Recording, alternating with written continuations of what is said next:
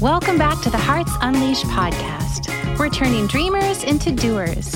If you're ready to open your heart and take inspired action on your dreams, you are in the perfect place with wonderful people.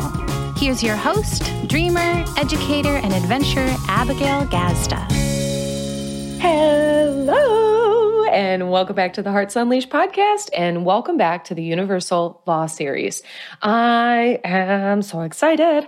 I have never talked specifically about this concept, so I am really grateful for this law and to be able to have this as a topic on the podcast. Oh, I'm excited. This is the law of compensation. Man, it would be easy to assume we're talking about money compensation, but we're going to expand this conversation. I might use money as one of the tools or examples, but we're going to stay with me, people. This is so cool. So I'm going to read you the law. The universe fills up the empty space or vacuum or void with things we desire. But first, we must clear and create space for the new.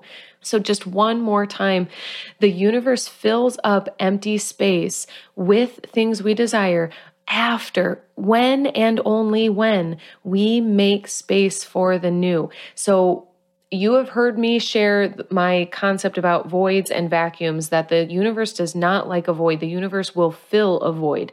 There's not meant to be space, but we have to make space. We have to clear in order to receive. I love this in every application. I love this law in every application because I like to use it for relationship, right? Like if we do not have space in our head and our heart, it's really difficult to call in the relationship we want, the career we want, the health we want, like whatever. If our emotional baggage is dragging us or clogging us. And so it's so important to clear and release.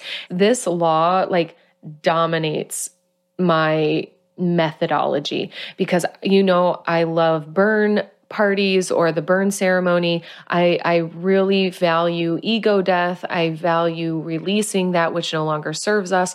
And so I think that's why I'm so excited to talk to you about it, because I literally live this in practice. And I feel so blessed because I understand this law and honor it so much.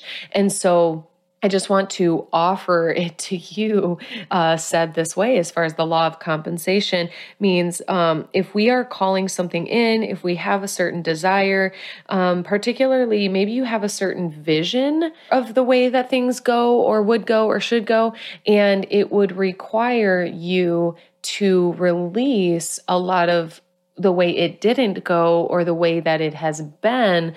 That's a big one. When I'm working with people, actually, it's much more when I'm not working with people, like people that I'm not working with, because the people that I end up working with are people who believe that things can get better. So I would love to offer in this moment the difference between a fixed mindset and a growth mindset. So a fixed mindset says, this is the way it is. This is how it's always been. This is how it will always go. It's very fixed. Therefore, there's not a lot of possibility from a fixed mindset. And from a fixed mindset, there's too much. So you've probably heard me say this before. If this is the first episode, particularly the first episode of this series, I would love to encourage you to check this whole series out. It's brilliant. I often explain the concept of a hoarder. So let's use a physical hoarder. You all seen that show on TLC, Hoarders? There is a point where you cannot bring anything else in. So if we think of a physical hoarder and their house is filled to the brim with stuff, and particularly if you're a physical hoarder, it's likely you have a lot of it could be trash, like garbage, like rotting stuff, like gross, but there's also hygienic hoarders who just own a lot of things. They're material based, right? So just think of a house stuffed to the brim. There's a point where you literally cannot bring any more in. And if you're a hoarder, it's likely you want more things or you would acquire more things. And so that happens. And we also do that emotionally when you never you keep bringing things in, but you never let things out or let things go, you will get maxed out to the brim, to the point where there is no more space available in you. And so I love using physical examples. I'm going to use one more. Think about your phone. Your phone or your computer has a finite amount of memory, of storage available on it. So when you fill it to capacity, do you notice that it starts to run slower? It's less functional and it moves much slower. Well, emotionally and mentally, we act like the phone. It slows us down to be holding on to so much emotionally, particularly like from our past, because that's where all that stuff comes from. And then if we apply that to the lesson of the house as well, the house will become less functional as we fill it with more and more, right? We don't have access to cleaning everything. Maybe we can't get through certain doorways. There's just less functionality in that home. And we might desire more, but we've actually have no room for it. So if you're trying to call in a new relationship and there's no room in your home, I actually realized this for myself when I was living in a studio. If I ended up in a relationship, there was no way that person could move in with me. Not that that was my plan, but I was just looking at the energetic space I had available for a significant other. And in the physical space I was living in, there really wasn't space for another person. So then I looked, is there space for another person in my schedule? No. I work from 9 a.m. to 9 p.m. I work on the weekends when I want to. I run my schedule and it's not very conducive for a relationship. So I took a look at that and I made space in my schedule. And then I looked, is there space in my head and my heart for a significant other? And the answer was no. There was still some stuff to complete. There was still some stuff to let go of.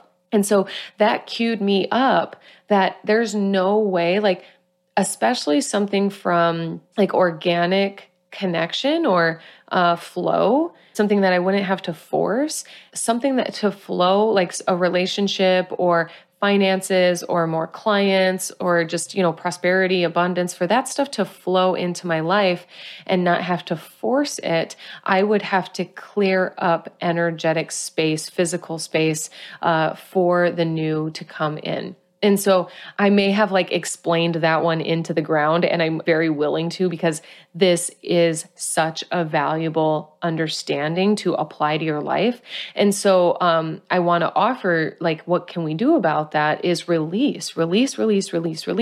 What's hanging around in your life that is ready to go? And I do want to distinguish the difference between letting go and releasing something when it has served its purpose, as opposed to blocking, or there's another word that I really want to bring to this is running. There's a difference between running from something and releasing it. And so it's not about running, but it's about that graceful, compassionate release of the acknowledgement of something already having served its purpose. And so just want to offer that as a distinction as you start to take on this work as well. And so I want to start to move this conversation forward a little bit about being compensated. Again, that compensation comes in that money mindset, compensation payment or transactional. And when we don't release, we are causing a block. We're like a dam in a river. We're disrupting flow. And so if you want a new relationship, but you're hanging on to the old one, or the old one is hanging on to you and you're not setting boundaries, then one, you're not available for your next relationship, and that other person is not available for their next relationship. So we have to be willing to create the void. This is really important because we have to create the void before, it's made in faith.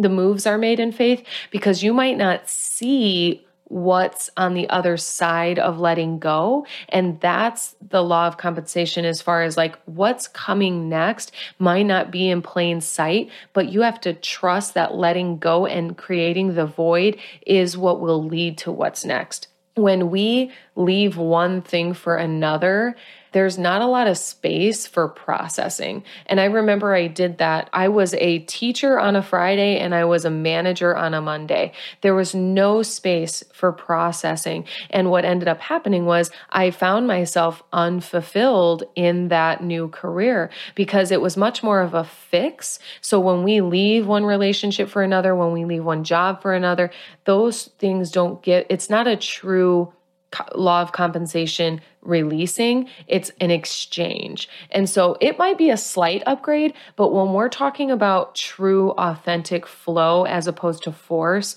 when we're talking about abundance and prosperity as opposed to lack and scarcity, this is the difference in being able to release something out of faith and trust because you know it's what's next to do, because you've already felt that guidance to release it. Simply because you recognize that it has served its purpose, that is where the law of compensation can truly bring you your desires without you having to force your hand or run yourself ragged or exhaust your resources doing so, because you are not the sole creator. This is a co-creation. And so that's where we're able to release the grip on control and release the grip on compensation. Because don't you know, can't you feel when you've tried to force income or you've tried to force a relationship or you tried to force an outcome, it usually causes breakdown or it doesn't exactly go your way. Or even if it does, it's not a long-lasting solution because it's not truly an authentic place. And so again, releasing in faith.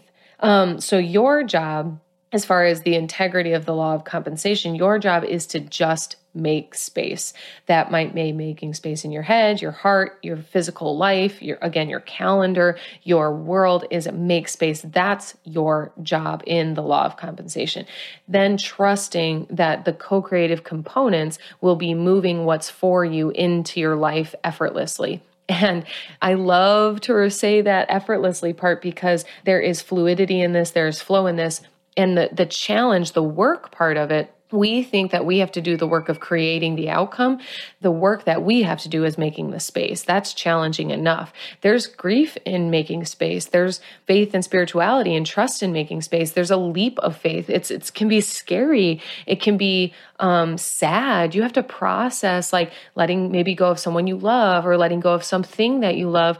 I had to let go of a career. Like from 9th grade through college. So for like 8 to 10 years, I believed in teaching, and I had to energetically make space for what was next for me by letting go of the idea that teaching was the end all be all. There was grief in that. There was sadness in that. There was regret in that.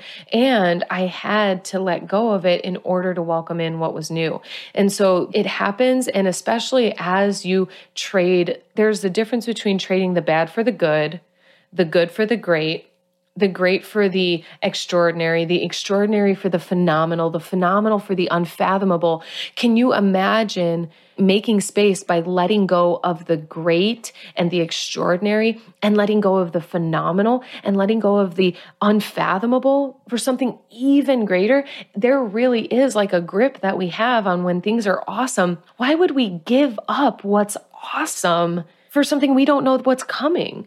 Because it is operating strictly on faith and the law of compensation, that when you do that, what's next will be something you couldn't even possibly imagine that God had in store for you, that is now even further in alignment than you could ever imagine being in alignment. Like, it is truly mind-blowing if you will surrender to these universal laws. And I can only offer it to you. I can only teach and articulate to the best of my physical ability, but damn, it's far beyond anything that the English language can express about what's available inside of trusting and surrendering to these concepts and these laws. So I want to thank you. This has been a fun one. I love this law. I love practicing this law. I love encouraging this law. So give it a try. What is there for you to let go of? Where is there for you to make space in your life for what's trying to come into your life? I love you. Thank you for being willing to unleash your heart and unleash whatever's ready to go in your life. Thanks for tuning into the Hearts Unleashed podcast, where we are turning dreamers into doers. Thanks for tuning in to the Hearts Unleashed podcast. We hope you found all the inspiration that you needed today and that you use it to take the next inspired action on your dreams. If you love the show, share it with a friend. We love spreading the love. For more information, to listen to more episodes, or to shop Hearts Unleashed, visit us at heartsunleashed.com. See you next time, Hearts.